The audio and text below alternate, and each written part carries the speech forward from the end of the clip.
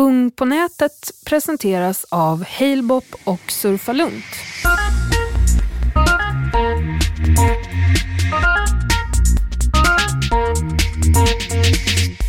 Alltså det här när man börjar prata om att leka med kottar, då får alla någonting lite blankt i blicken. Så här, det var ju så himla kreativt. Det var det ju inte. Det var ju jättetråkigt, men man hade ju inte annat än kottar och tändstickor, och så satt man där. Och idag så finns det andra kottar och tändstickor, och de finns oftast i datorn.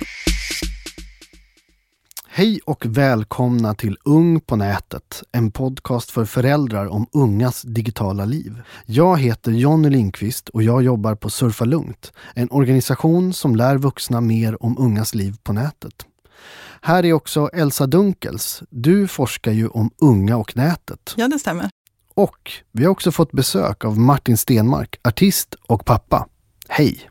Tjenare! Idag ska vi prata om det här med tiden framför skärmen.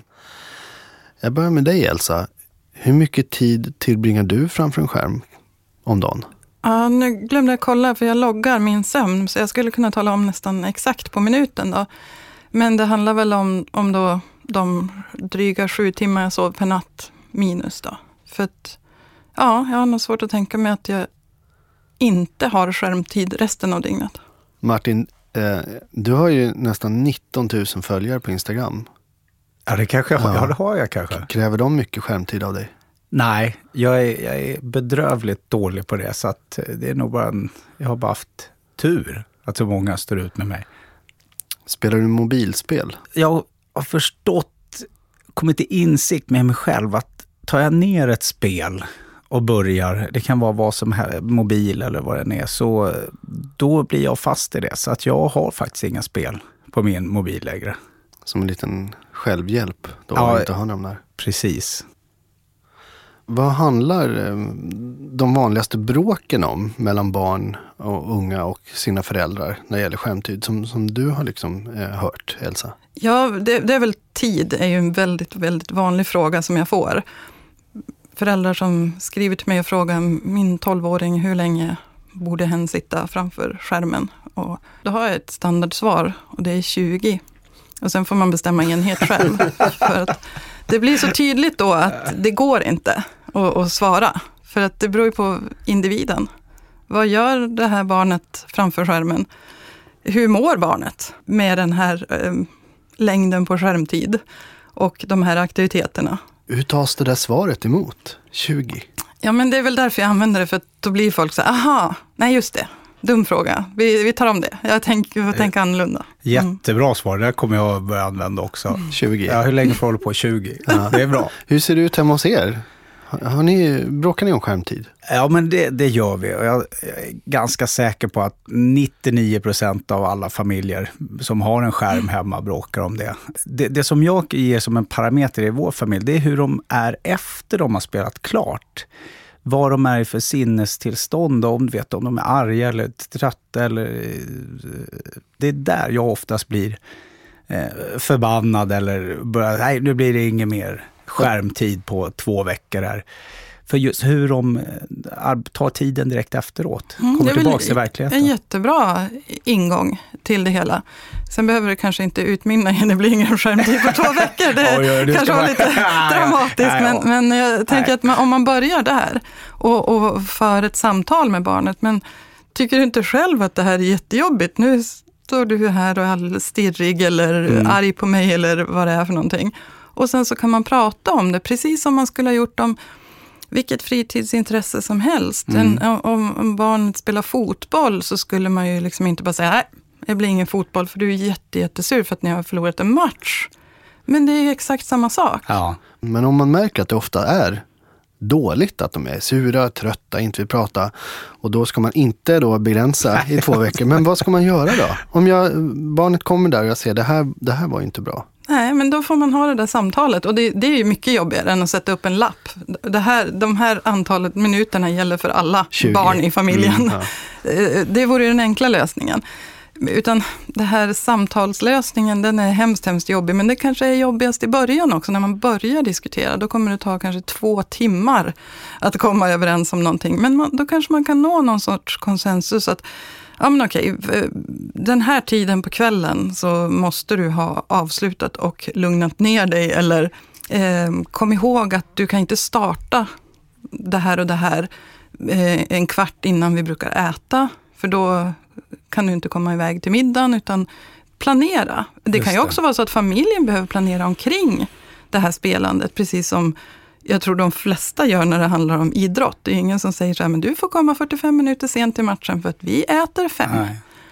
Och att försöka tänka bort det här digitala i det hela. Hur skulle jag ha behandlat det här om det hade varit analogt?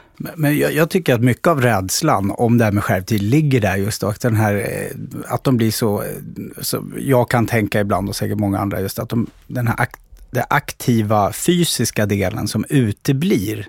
Det som jag är rädd för, det är också det att den här fantasin som jag kunde känna när jag var liten, min generation, som man födde när man var ute och lekte och gjorde saker. Här får man det serverat. Det förstår jag, okej, man tar höger i en liten gång här och så kommer en gubbe och grejer. Men det skapade man ju i huvudet förut. Men här är det någon som har gjort det och man ska på något sätt klara av någonting. Och det är jag lite rädd för, att det på något sätt hämmar den utvecklingen. Vad säger du? Alltså, ska man vara rädd för det? Det där hänger ju på vad barnen gör för någonting, och är det någonting som är väldigt serverat, lite grann som att läsa en bok, det är också där är ju handlingen följer på varandra, det är en envägskommunikation från författaren till läsaren då. Men, är det på det sättet, då kan man ju oroa sig. Men ja. Jag tycker det är en skillnad om man tar med och läser en bok. För då skapar du ändå en visuell bild av den informationen du får. Så liksom målar du upp den världen, och på något sätt, det blir aldrig samma bild för någon som läser. Alla får en olika... Men ta ett tv-program då istället. Det är en bättre jämförelse i det sammanhanget. Då är det är ju serverat. Det är en story som du måste följa. Just det. Oavsett om du vill eller inte. Så att, det är klart att är det en sån aktivitet, då kanske man får tänka lite grann som med tv. Att det är väldigt passiviserande. Men det är inte så många aktiviteter på nätet som är så passiviserande. Nej. Det är väldigt, att spela ett spel är ju inte passiviserande egentligen, utan där är man ju väldigt aktiv, och ofta så finns det ju varianter.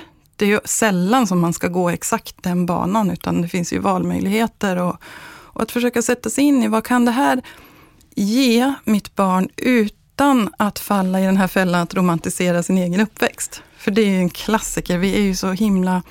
Alltså det här när man börjar prata om att leka med kottar och få alla någonting lite blankt i blicken. Så här, det var ju så himla kreativt. Det var det ju inte. Det var ju jättetråkigt, men man hade ju inte något annat än kottar och tändstickor, och så satt man där. Och idag så finns det andra kottar och tändstickor, och de finns oftast i datorn. Ja. Och det håller jag med om. Jag tror det finns jättemånga fördelar med att använda dator eller skärm den här tiden och de här spelen. Jag tror det utvecklar otroligt mycket. Men det är just den biten som jag är rädd för, det här att det skapande processen i huvudet som kommer från någon slags impulser som man får av intryck som utifrån, som man på något sätt kan föda inne i huvudet. Ja. Och sen har vi det här stillasittandet, och det ska man ju oroa sig för. Och det ska man ju oroa sig för med barn som sitter uppkrupna i en fåtölj och läser hela dagarna också. Då får man ju liksom hitta det där utan att kränka barnet och säga att vad sitter du och läser hela dagen för, eller vad sitter du framför skärmen. Så får man ju liksom hitta på det där. Ungefär som, jag tänker mig på arbetsplatser så ska ju alla resa sig upp en gång i timmen och gå runt 5 minuter. Hur många? Hand upp alla som gör det? Nej, det var ingen. Men alltså den typen av tankar, att det är klart att det är bra att röra på sig lite grann. Och att försöka få in det i barnen. Självklart är det så, men det är ju inte någon liksom epidemi som man ibland kan få för sig. Det där tycker jag är en jättebra grej, för vi har börjat med det nu på bara sista månaden här. Just det att det blir kortare spelperioder, att eller min son, han är 8 år, som kanske är den som spelar mest och är mest fast vid tvn, och man kan se humörsvängningar så här. Men då börjar jag köra gå ner och spela en halvtimme, så gör vi läxorna sen liksom. Och så gör vi läxorna, och sen så får han gå ner och spela 20 minuter till, han spelar någon Star Wars-spel. Ja, men då går vi ut och gör något så här. Så dela upp det i kortare portioner. Det är otrolig skillnad mot de här när han gör sina läxor och det sen sätter sig i 3 timmar i sträck. Men det är ju jättebra. Då har ju du också som förälder tagit tag i det du är rädd för och faktiskt agerat. Och det tror jag är en väldigt bra sak att göra. Att man faktiskt tar sitt vuxna ansvar och är förälder. Vi har en reporter som heter Hampus och han har varit ute och träffat lite barn och unga. Så jag tänkte vi skulle höra vad de sa om skärmlivet. Bråkar ni någonsin med era föräldrar för att ni sitter för mycket vid datorn eller vid telefonen? Ibland, inte så ofta. Inte riktigt bråka, men alltså ibland får de säga till mig för att jag ska sluta. Men det brukar gå bra. Jag brukar lyssna på dem. Men tjuvsurfar ni någon gång som ni går in på toan när de sagt till er, eller gör ni det smyg? Ibland, på kvällen. När jag har släckt min lampa och så ligger jag med mobilen och bara typ kollar Instagram och sånt. Är du det med? Ja, det gör jag. Jag kollar typ Instagram och sådär. Ibland så kollar jag på YouTube lite sådär efter jag skulle gå och lägga mig och sådär. Fast det vet ju inte de. Bråkar ni någonsin med era föräldrar om att ni sitter för mycket vid datorn eller telefonen? Hela tiden. Är det så? Det är så. På vilket sätt? Jag har ju en viss förståelse för att de tycker jag kan göra bättre saker i mitt liv. Träffa vänner i verkligheten. Göra saker som tar mig framåt i livet. Men jag har en tendens att fastna framför Candy Crush. Och hänga där i 3 timmar. Och jag håller ju med, man kan göra bättre saker. Hur brukar det lösa sig då? Det brukar nog lösa sig med att jag faktiskt får göra som de säger. Därför att jag är inte myndig. Det kortet kan de ju alltid dra, de där föräldrarna. Det beror lite på vad man gör. Det känns inte riktigt som man kan argumentera för sin rätt att sitta i 6 timmar med Candy Crush eller Instagram. Liksom, hade jag spelat något givande spel eller något, eller skypat eller något, men om man verkligen så här sitter och inte gör något speciellt utan så här scrollar Instagram varenda sekund och väntar på att någon ska lägga upp någonting, då är det inte jättevärt. Så jag håller ju med dem på sätt och vis. Ja, Elsa, vad säger du om det där? Ja, det var jätteroligt att höra att hon håller med. Och det lät som en sån här fin relation att de säger, men ska du inte göra något vettigt av ditt liv? Och hon bara, ja, i och för sig, det är sant. Och liksom att hon har reflekterat över de här sakerna. Och jag menar, periodvis så kan ju vem som helst fastna i det ena och det andra. Men det var ju jättesmart att de hade ett samtal omkring det, så att hon började tänka. Och dra det där kortet då och då. Myndighetskortet. Ja, men jag älskar också att de formulerar sig, de där föräldrarna. Det tycker jag var underbart. Vad tänkte du när du hörde de här, Martin? Det känns ju väldigt insiktsfullt. Liksom. Det känns som att de har koll på läget och vet att det är en het potatis på något sätt. Att vi verkligen, man blir orolig över, och det är intressant. Att jag kunde minnas mig själv, och när det inte fanns själv, att man liksom brydde mig inte så mycket om det. Jag gjorde mina grejer ändå, vad de än tyckte. Men här känns det ändå som att det är på tapeten, och det är väl bra. Då tycker jag att folk diskuterar. Mm. Men det där är jätteviktigt som du sa nu, att du brydde dig inte, du gjorde dina egna grejer. Ja. Och det är väl kanske en av barndomens och ungdomens uppgifter. Att faktiskt bryta med vissa saker. Mm. Och stå emot och säga så här, jag ska visst bli meme-artist i Paris. Liksom. Och gå den vägen. Och det är samma sak här, att det är obegripligt för oss kanske. Men vem vet? Men så blir det nu, och så i samma här nu med barnen, så var någon som sa det att de kunde spela 6 timmar Candy Crush i rad. Det är klart, då blir man ju orolig. Då, så jag skulle slita mitt hår om jag hade något, tänkte jag säga. För då hellre då, så sagt, där kommer nu kommer jag igång igen. 6 timmar och träna meme-spel liksom, för att jag ska bli beamare. Sport det där, det går ju upp och ner hela tiden. Det är ju det, och det där med värderingar. Och jag tror att om vi blir duktigare på att identifiera när är det här bara värderingar som kan vara mossiga och när är det någonting reellt som man behöver oroa sig för. För jag menar, en vuxen kan ju också sitta och en dag, en sjukdag till exempel, och zappa vansinniga tv-program. Varva SVT Play eller vad som helst. Som det leder ingenstans överhuvudtaget. Man har inte lärt sig ett smack Jag behövde den där mentala vilan. Så att då är ju inte hela världen. Samma med Candy Crush. De säger ju lite där också att jag vet att jag skulle kunna ha gjort något liksom värdefullare. Finns det liksom fin och ful skärmtid? Kan man dela in det liksom? Candy Crush, det är ful skärmtid. Och hon säger då Skype som fin skärmtid. Aha, okay. Ja, det tror jag. Dels tror jag att det är viktigt att hålla det i huvudet att skärmtid är inte ett begrepp. Vi har använt det jättemånga gånger här. Och vad betyder det egentligen? För det är ju verkligen 2 helt olika saker. Om hon skypar med sin mormor och frågar henne hur det är och berättar hur det går i skolan, eller om hon kör Candy Crush, det är 2 helt olika saker. Så att skärmtid kan vi kan bara lägga undan det. Det är irrelevant. Jag är med. Men sen är det också det här med hur vi värderar aktiviteter. Fin och ful kultur skulle jag snarare vilja prata om. Men som Martin säger så här, att då hade jag kunnat vara jättestolt om det var de här grejerna. Ja. Men om det var de här grejerna så det är ingenting man sitter vid en middag och skryter med att vet du hur många timmar min unge la ner på spel i helgen? Så himla coolt, du ska få höra 16 timmar. 16 timmar Candy Crush i helgen. Men hade det varit någonting annat då? Du vet att de var och tränade ballett i 16 timmar i helgen. Helt galet. Eller läser en bok. Ute i skogen. Jag får inte ut henne ur... Nej. Ja, sådär. Men jag tänkte vi skulle prata om lite fler olika rädslor som vi kan ha kring barn- och skärmtid. Så jag säger några här och så kan vi prata om dem och säga om de är befogade eller inte. För mycket skärmtid gör barn korkade. Nej, det finns det ingen som helst belägg för. Varför skulle vi sitta så mycket? Varför skulle vi använda skärmar så mycket om det var så destruktivt? Det är ju så att när man mäter såna här saker så det barn gör vid en skärm, det är 3 saker i huvudsak. Det är att kommunicera med andra människor, bra grej. Att roa sig, bra grej. Och att lära sig saker, jättebra grej.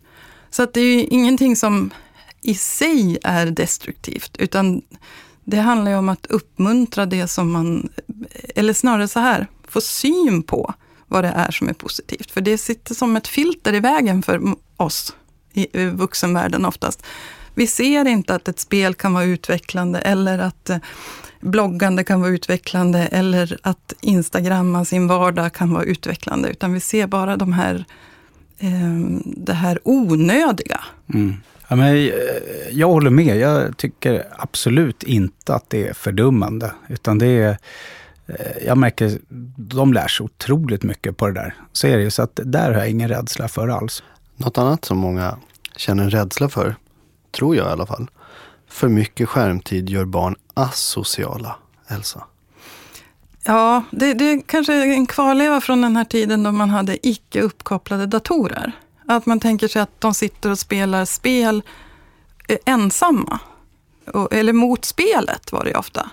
Och det är ju extremt ovanligt idag. Det finns ju en kommunikation även i spel. Och tittar vi på annan typ av internetanvändning så är det ju nästan uteslutande kommunikation. Även när det handlar om att lära sig och ta reda på saker så gör ju många det, även vuxna, i olika typer av miljöer där man samverkar, som Wikipedia eller att söka olika forum på information, så är det ju andra människor som bidrar där. Så att asocial är ju fel. Däremot så finns det en sorts värdering i det här om man träffas fysiskt så man kan ta på varann eller inte. Och där är det ju för oss som inte hade andra alternativ så har ju det oftast ett högre värde. Vi tycker att men ska vi inte träffas på riktigt, eller ska inte ni träffas på riktigt snarare? Själv brukar man inte oroa sig för egen del, utan det är ofta andra människor och barn framförallt.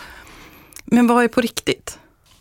Martin, märker du någonting hemma? Att, känner du en oro för att dina barn blir asociala? Ja, men, jag tror att det där är lite åldersberoende också. Jag har en 11-åring och en 8-åring och en 3-åring som inte spelar, men 11- och 8-åringen gör ju det. Och nu börjar jag märka på 11-åringen att det finns lite de grejerna att vilja gå ut och socialisera.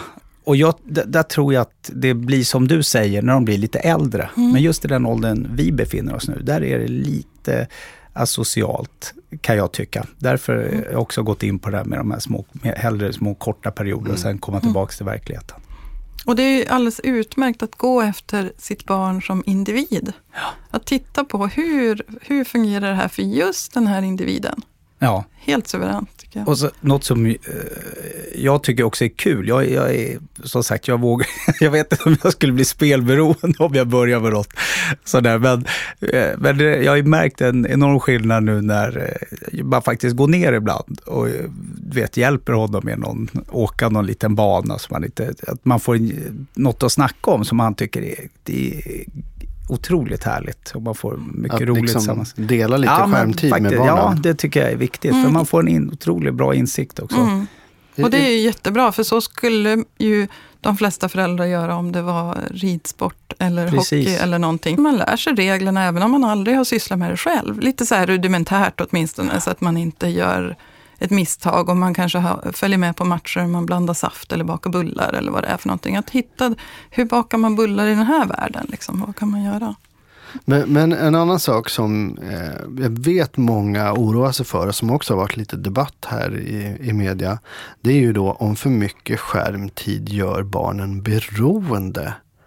Elsa, finns det?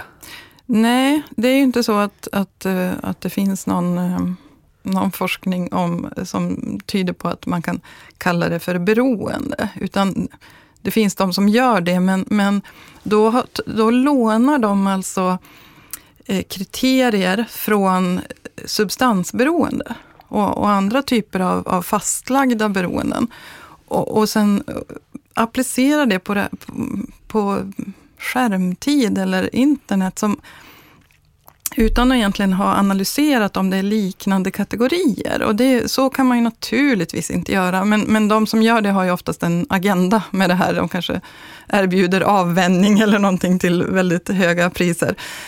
Men problemet där blir ju att ett beroende behöver man ju komma ur.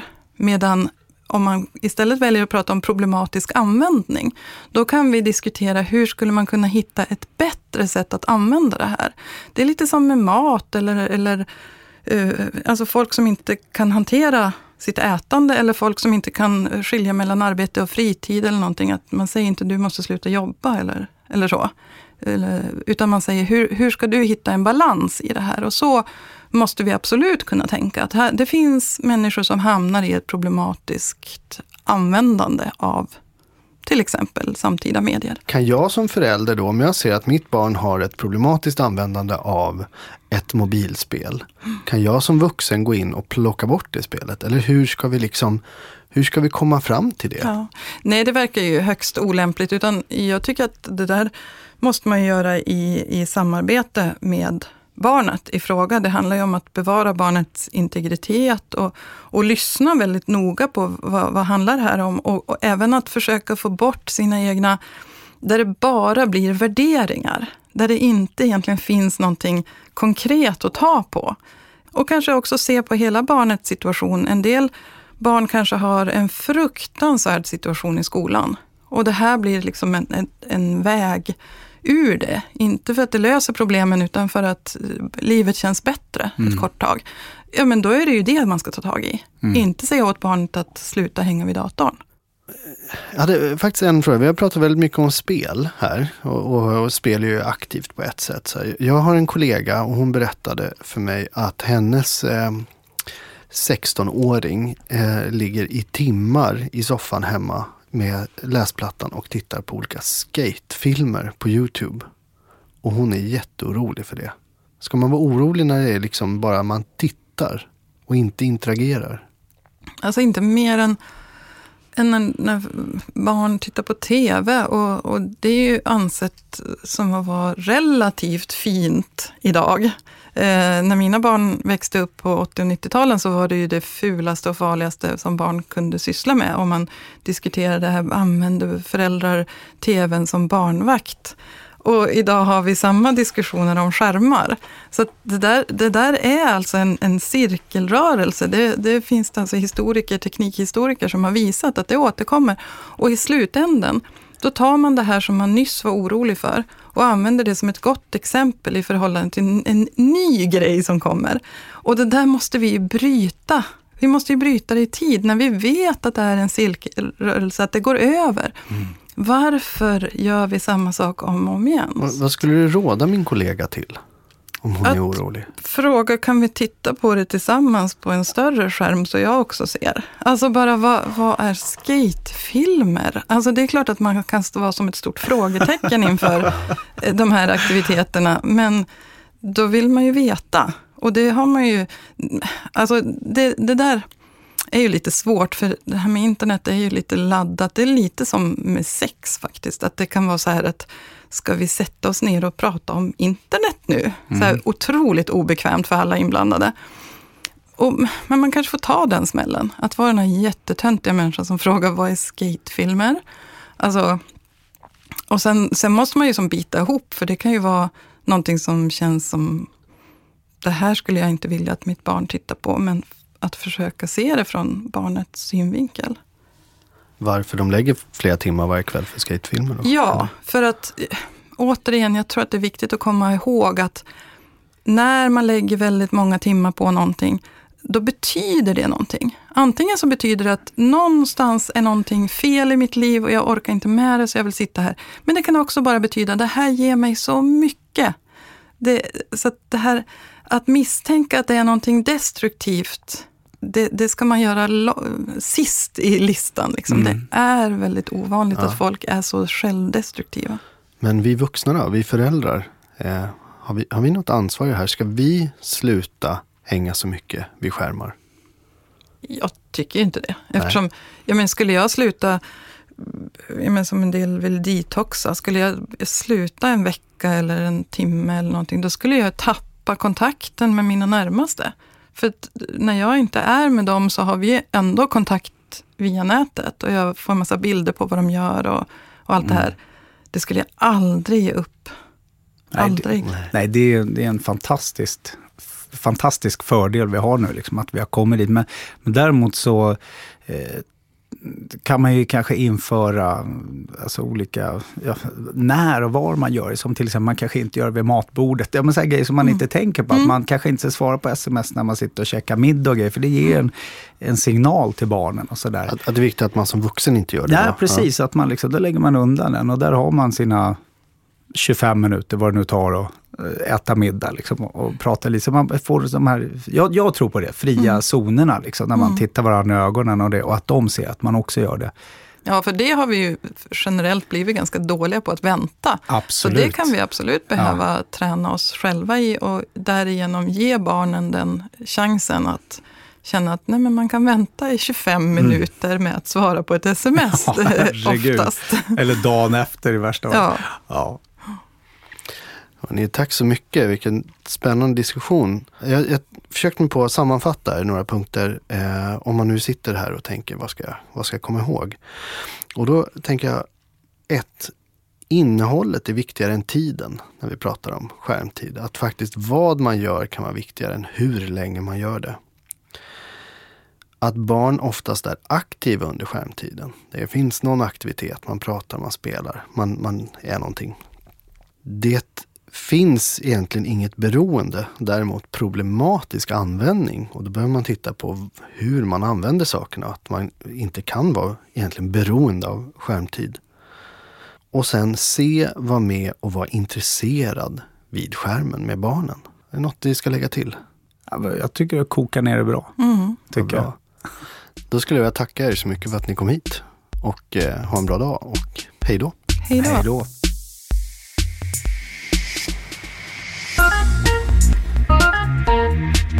Ung på nätet presenterades av Halebop och Surfa Lugnt.